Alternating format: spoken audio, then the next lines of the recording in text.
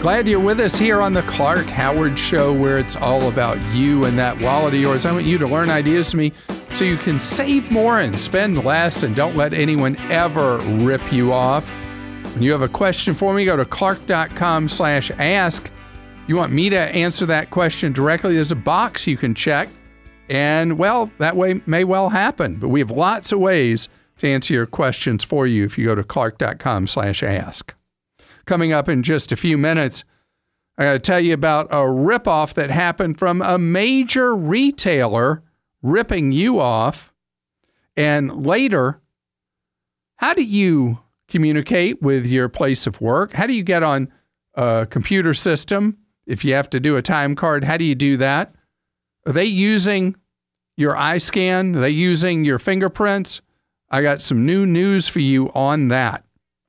I want to talk right now about something that I get a lot of questions about, and that's how to shop for travel. And I wanted to tell you about a new travel tool that was developed by a group of students at MIT, I think. I forget which university. I think it was MIT. And there's no business model for them, as best I can tell right now.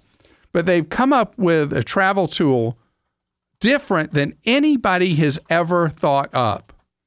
The closest to it is one Kayak has, called kayak.com/explore. Google has an equivalent where you can have a departure city and it'll show you, just not for a specific date, it'll show you, maybe for a month, but not a specific date, it'll show you the lowest fares they know of around the world. Well, the MIT Brainiac students came up with something that is better than Kayak or Google, with all their money, have come up with. And listen what they've come up with. It's called Escape, and I'll give you the specialized web address for it. You can put in your departure city, or if you have more than one you could fly out of, you want to try multiple. And then you can put in the exact dates that you know you're going to be on vacation or kids have a break or whatever. And then it will pull up a map of the world and show you the lowest fares that it knows all around the world or all around the U.S. Most people, if they're going to fly, are flying in the United States, maybe Canada, Mexico. There's a smaller pool of people who want to go just wherever in the world the deal is. For many people, it's wherever in the United States or nearby that the deal is you want. You can narrow it that way just by expanding or shrinking the map. And so you can put up, like, I've got Memorial Day weekend here, which is a popular time to travel. And the search takes a good while. And let me tell you why. They are searching on multiple databases. What are the lowest fares to various places around the world? And it just loads those, and you get to see what is cheap. And then each continent of the world, they tell you the best deal to that continent available. What city, what country has the best deal right now? So for people who just love to travel, but only can afford it if it's a deal, this is a great tool from the MIT students. And this is something they will be able absolutely to commercialize. The web address is goofy, and we have it on our travel section at clark.com. If you're driving around and you can't remember this, it is greatescape.co. You got to remember the .co, greatescape.co. And I just love the way this thing plays and the way you can narrow it to a specific region, a specific city, a specific country, and see the cheapest prices wherever you want to go. And you just move your cursor around the map, and it shows you to each city what the lowest price is right now. And one of the neat tools is you're able to see two airports that are close to each other, like in a congested part of the country, like the Northeast or Florida or California. You can move the cursor around, and you'll find that airports that are pretty close together have completely different fares available, and you might not have thought about that as a way for you to save. Matthew is with us on the Clark Howard Show. Hello, Matthew. How are you doing? Good. Thanks for taking my call, Clark. Certainly. So you're somebody who's doing or has done credit freeze? Yeah, that's correct. I've been listening to you for a long time and finally decided to quit procrastinating. And one weekend I told my wife I was going to freeze mine and her credit. Uh-oh, that did not sound like the start of a good event, the way you said that. No. Uh-oh. So I went on your website and I followed your guide, which was super easy. I did mine first. Went through it real easy. Got to my wife's and I got through two of the big three. On one of them, I happened to answer a question wrong. And I believe they're security check questions that you do after you fill out all the information. And I got locked out of it. So you're flat out closed out of her credit file because you failed on a challenge question. Correct. All right. This is something that's happening all the time, is that with challenge questions, either the credit bureau has incorrect information, and so the very challenge question is wrong, or you just didn't know the right answer. You selected the wrong thing. They decided that you were a fraudster and locked you out. And that happens in either case. Usually it's the fault of the credit bureau. Yeah, I'm pretty sure it was my fault. I think just because of how easy it was for me to do mine, I think I skimmed through one of the questions and read it wrong. You got overconfident. Yeah, yep. So I'm pretty sure I know what I answered wrong, and it was pretty much user error for me.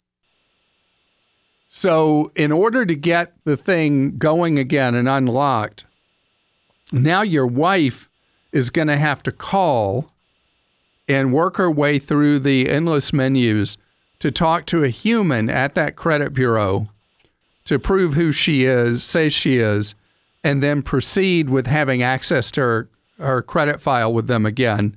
And then the next step would be then being able to freeze her credit file with them. Okay. Now, so it isn't. Oh, I'm sorry. It's not. This is not a terminal event. It's just a hassle, and It's just a matter of her taking the time to call in and fight her way through the phone menus.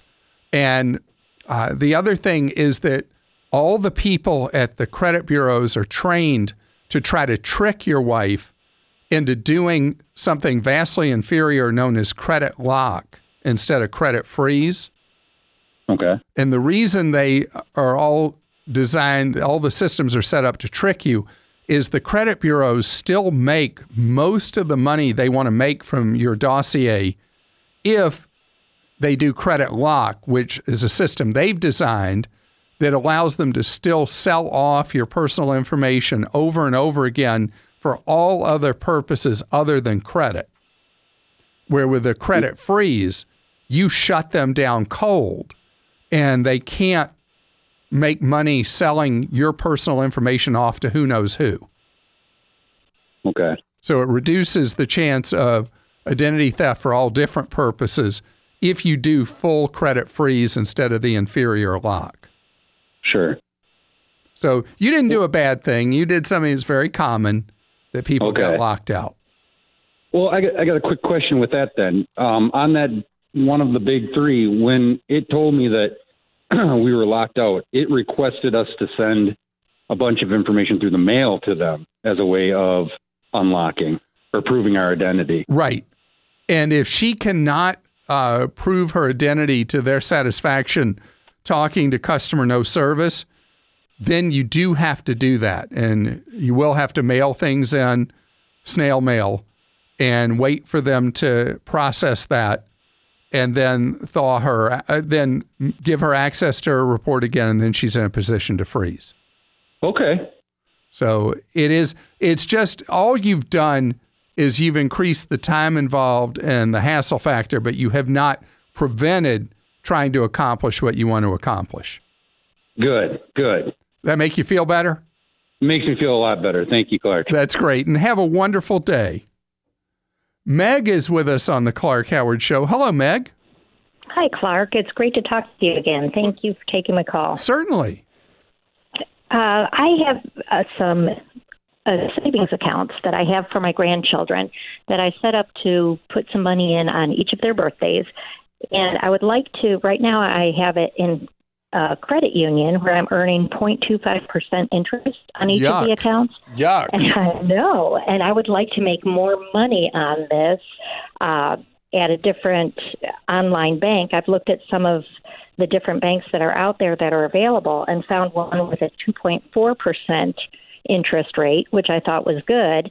But as I started signing up for that, I realized that there were different fees that I would have to pay to get the money back out of it if I ever needed it. Why would you have to pay fees? Is this an FDIC insured bank?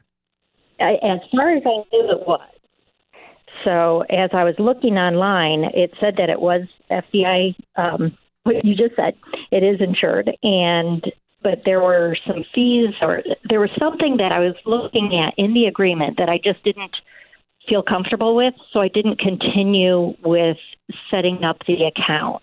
I know that when you have an online savings account, you're limited to how many free withdrawals you can do a quarter.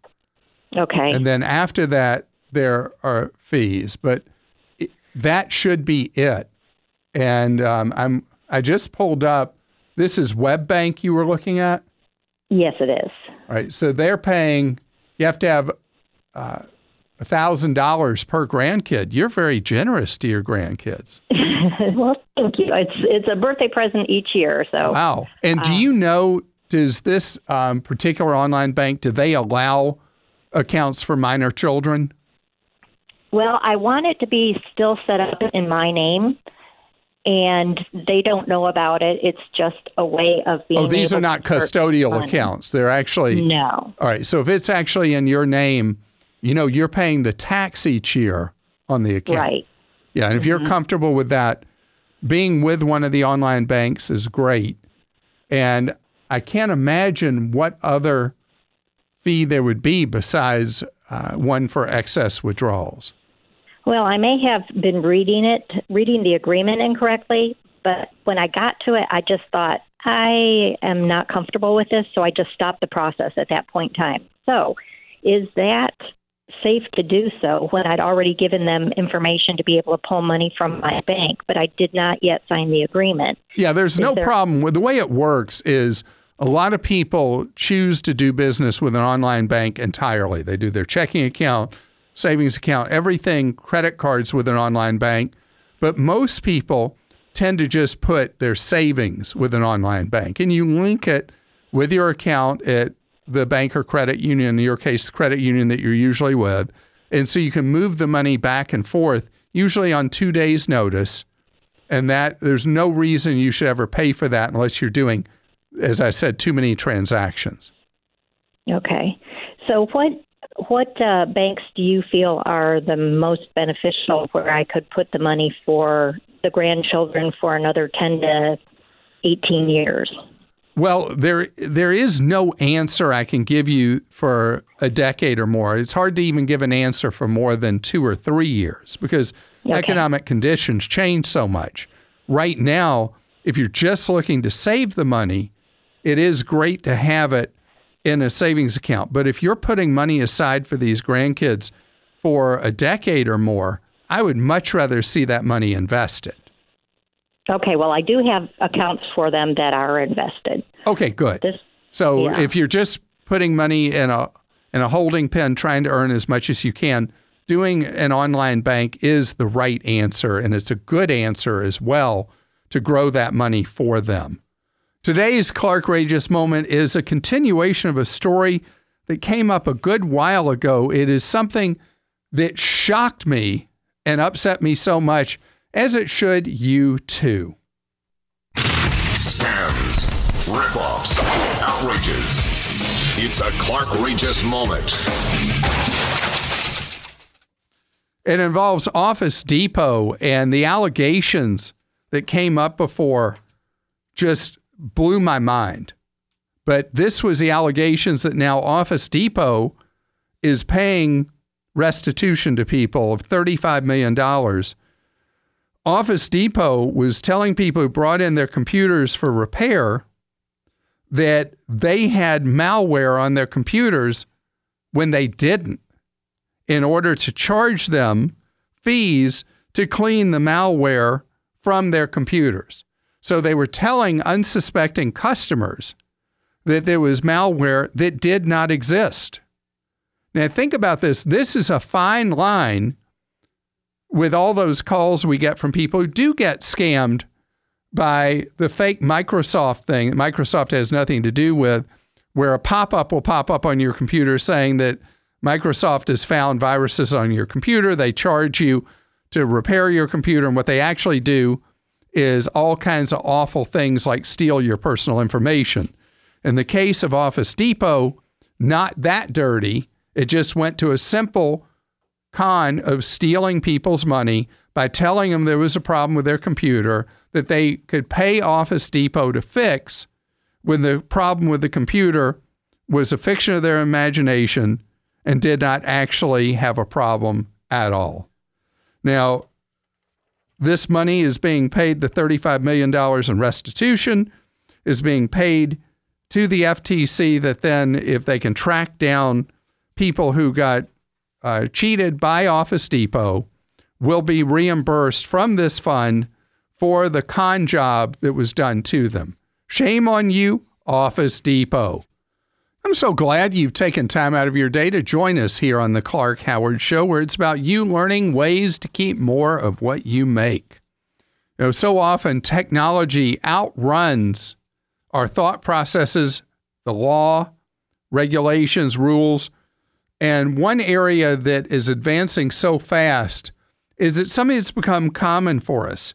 So I just pulled out my smartphone, and to bring it live, I just press on the back with my fingerprint, recognize my fingerprint, and it opens. Other phones do either the fingerprint or they do facial scan. And with the face scan, they say, hey, we know it's you. You're good.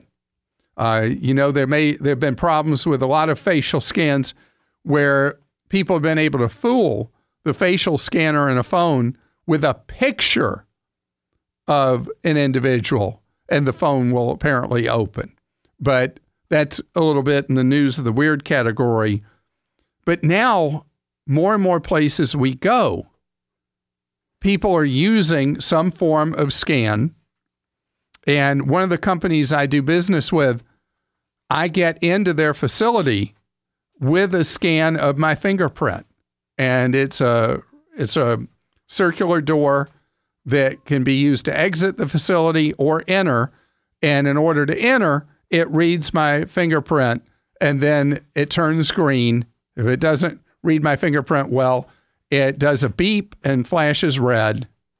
And if you're not in the system, it's not going to let you in. So this is becoming steadily more common. And when I have been at CES, what used to be called the Consumer Electronics Show, the last 2 years, there have been a lot of vendors showing systems for corporations, factories, any of a number of circumstances that work on various forms of biometrics. So companies reading your eyes, reading your fingerprints. And I went to a display that was one of a company saying, fingerprints are useless.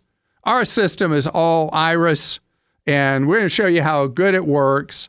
And so they scanned in my eyes, and then I walked forward after I'd walked forward once without my eyes scanned, and these alarms started going, and it started flashing red and all that. Then I went back, they scanned my eyes, I went through, and birds started chirping, and flowers were blooming, and I walked right through, and everything was great. But maybe it's not, because according to the Wall Street Journal, a lot of employers are not keeping control of the data they've gathered on people's biometrics. And it's leading, as you might imagine, to lawsuits, and a case that went to the state Supreme Court in Illinois about what is happening with the scans of people's eyes, fingerprints, all that. And in Illinois, they said you don't even have to prove that you've been harmed by it if the employers have not come up with good privacy rules. And now the state of Florida is considering restrictions on biometrics at a place of work. And this idea of what happens with data after biometrics are taken or any information is stored in a database, where it goes, who has access to it. This is where the missing piece is. And the problem is, in the Congress, as happened with, if you saw any of the Facebook hearings, there's nothing wrong with the members of the Congress, a lot of them being older. It's just they're clueless about technology and how it works. And these are the people we're depending upon to come up with reasonable protections for privacy for you and me. And we've got some work to do in this country to see that your and my privacy is properly respected and that we are given control of our personal information. How many more scandals do we have to have before you and I are given the kind of protections of our personal information that's happening overseas right now that we aren't being granted here in the United States? Speaking of going overseas, Roy is with us, and Roy is interested in going to an amusement park, riding roller coasters, also known as driving on the roads in Italy. Yes. You ever driven on the roads in Italy? No. Most people I know are not as stupid as I am and won't drive on the roads in Italy, or fearless, or whatever it is that you would say about the fact that I do rent a car in Italy and I drive, and it's really a form of hand-to-hand combat. Well, Clark, I grew up driving in New Orleans traffic, so I think I might be able to handle it. I don't know. No chance. No equivalent. No equivalent to Italy. Now, particularly in Italy, when you go Rome and south, the driving is chaotic and very reckless. People pass on blind curves and people drive on the wrong side of the road routinely. A lot of the roads don't even have lines on them anymore because nobody pays attention. You ready for that? Do you recommend not driving? No, I don't know. I guess I am, but do you recommend not driving then, would you say? Well, no, I just think you got to know the risk. Right. And so I'm happy to drive in Italy. One of my brothers was in Italy at the same time that we met in Italy last year, and my wife and I were driving, and he was just beside himself because he and his wife were taking trains because they just didn't feel comfortable being on the roads in Italy because it is so goofy there. And that would be another option, would be train, because my main concern, more so than even driving, is lodging. We are not interested in showing selfies that we've stayed in beautiful hotels or gone to famous restaurants. We can find the good food on our own, we feel like, but we're looking for accommodations that would be not so expensive, but that would be safe. And you will find clean. that you're right on the money. In so many places in Europe, the best places you'll find in terms of price point, safety, and being a nice place will be on the edge of a major tourist area rather than in it directly. You think about Florence, Rome, down the Amalfi Coast, that if you do drive to an area, you can stay, and because their cities don't sprawl, you can typically stay 3 to 5 kilometers, which is like just under, let's say 2 to 3 miles away from a city, and it's a completely different price point when you do that. So that is an advantage to renting a car. And the way you tend to find the places on the edge of a major metro area in Europe that are going to fit that bill is when you're doing a hotel search, you check the box for free parking. And in Europe, you're generally only going to have free parking either in a rural area or on the edge of a city. Gotcha. Right. So that's a sign that I'm in the right place then. Right.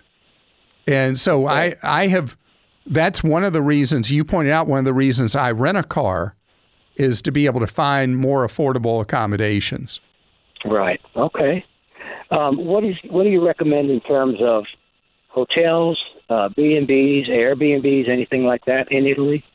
So I have unless you're going to stay in a place a week or more, I have a bias towards hotels. If you're going to stay a week or more, then Airbnb, because with Airbnbs, there tend to be fees involved with the turnover of the property, the cleaning fees, often they're called, that substantially add to the price on a short night stay. Okay. No, we would not be in any place more than 2 nights, for example, I think. So I think hotels are better. One of the best hotel search engines for Europe is Booking.com. Okay. And cross-reference with what you find on TripAdvisor. Okay. And when you look to rent a car in Italy, look at Auto Europe as the source to rent a car. Right. That's great, Clark. That's exactly what I wanted to know. And in any central city in Italy, do not drive in the central city because you'll get a ticket that will come to you through the car rental company because non-locals are not allowed to drive in the core streets of a central city, even a smaller one.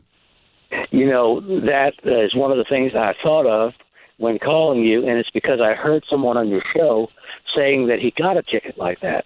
And so I thought, how do I avoid that?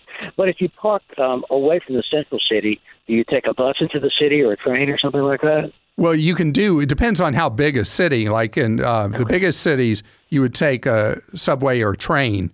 In the smaller ones, often you'll be close enough that if you're really fit, you just walk the distance, or you could take a public bus. It's really easy to do any of those things, especially if you have cell phone service with T-Mobile or Sprint. You'll be able to use your data plan for free overseas, and you'll be able to pull up Google Maps, you'll be able to pull up public transit, all those things right on your phone, and it completely orients you for that trip. Jake joins us on the Clark Howard Show. Hello, Jake. Hey, Clark. How are you doing? Great. Thank you, Jake. You're a teacher with TIAA. Yes, I am. I have a 403B with them, and I'm not getting a match just yet. I have to complete another year, but I currently have a 403B through TIAA. And they're the only company that I green light for teachers in a 403B plan. Yeah, I heard you talk about that a lot, and you were talking about all these other 403Bs, how they're really bad in regards to fees and stuff, and then you said TIAA, and then I felt a lot better with that. So do you know what kind of fees they are charging you for the investment choices they're offering? Not too much exactly. Okay, so that's something you should ask for, is you want to know how to read the fee disclosures. Sure. And you want the fees to be on TIA 403B below 0.6 on the fund choices. Where in a 401k, I would be talking about fees down about 0.25. But for 403Bs, you got to get what you can get. And with TIA, you're going to get substantially lower than you are with the other options out there. Okay, that's good to know. Are you a public school teacher? Yeah, I'm a public school teacher for about 2 years now. And is the plan offered through a teachers union or by the school system or district? The plan is offered through the school district. Okay. And do they offer any other ways for you to save or invest in the future? That's actually what I wanted to talk to you about. There was another company that came in to my school. They had a talk, and they said, there's another plan that you could get involved with. They called it a 457B. And I'm just wondering, if that's something I should get involved with, considering I have this 403B, and then I'm also in the pension service that we have in my state. So that's considered to be a non-qualified plan when it's a 457. If you want to save more money, there's no match on that 457, right? No. If there's no match, I would want any additional savings you do to be in a Roth IRA. Okay. And a Roth, you're allowed to save up to $6,000 a year, and the money grows tax-free, and it's spent tax-free. Okay. And I have just updated our guide to Roth IRAs at Clark.com that walks you through who you should have it with and how to set it up. And that's what I'd like you to really focus on outside of the 403B. Okay. Okay. Well, thank you very much for that. All right. Now, I hope you love teaching. What grade do you teach? I teach high school, so 9 through 12. And what subject area? Social studies, from world history all the way to economics. Interesting time to be teaching that in the polarized political environment we're in now. This episode is brought to you by Progressive Insurance. Hey, listeners, whether you love true crime or comedies, celebrity interviews, news, or even motivational speakers, you call the shots on what's in your podcast queue, right? And guess what? Now you can call the shots on your auto insurance, too. Enter the Name Your Price tool from Progressive. The Name Your Price tool puts you in charge of your auto insurance by working just the way it sounds. You tell Progressive how much you want to pay for car insurance. Then they'll show you a variety of coverages that fit within your budget, giving you options. Now, that's something you'll want to press play on. It's easy to start a quote, and you'll be able to choose the best option for you fast. It's just one of the many ways you can save with Progressive Insurance. Quote today at Progressive.com to try the Name Your Price tool for yourself and join over 28 million drivers who trust Progressive. Progressive Casualty Insurance Company and Affiliates. Price and coverage match limited by state law. Michelle joins us on the Clark Howard Show. Hi, Michelle. Hello, Clark. How are you? Great. Thank you, Michelle. You have a situation you need my help with. Let's see if I can be of service to you. I do. My son is in the military, and we live in North Carolina, and he is at the Defense Language Institute in Monterey, California. Wow. Which language is he learning? They have chosen French for him. Really? So he'll do great at French restaurants picking out menu items. I think it's a pretty useful language that could be used after a military career for sure, and he will go with us on our vacations. Well, when I was in high school, it was so chauvinistic in that era. We as boys could only enroll in Spanish. The girls could only enroll in French. And if you were really bright, boy or girl, you were enrolled in German because it was a more difficult language than Spanish or French. Right. Yeah, he was actually a little surprised that he got French. But, you know, they pick what they need, and that's what they need. So there you go. And I think it will be useful in the future. Well, how are you trying to help him, and how can I serve you? Well, he has a car that's located in North Carolina, and he will be there for quite a while, and we would love to get his car to him, but I do not want to drive it across country, and I'm trying to find an economical way to get it to him. All right, I got two ways for you to navigate that. I want you to look at the website ship.com. ship.com. Okay. And you can bid out having the vehicle moved from North Carolina to California. And then if you go to ebaymotors.com, they have a thorough guide to shipping cars, and they have companies you can put the business out to bid for or with. Okay. And so you'll very quickly get a sense of the cost. Okay.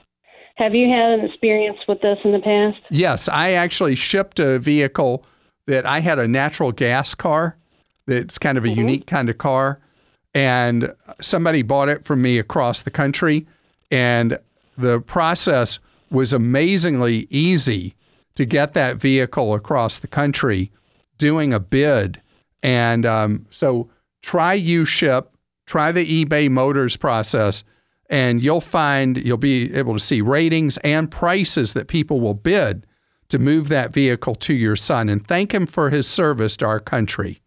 You're listening to The Clark Howard Show. Thanks for joining us today. The Clark Howard Show is produced by Kim Drobes, Joel Larsgaard, Deborah Reese, and Jim Ayers. And remember, 24 hours a day, we're there to serve you at Clark.com and ClarkDeals.com.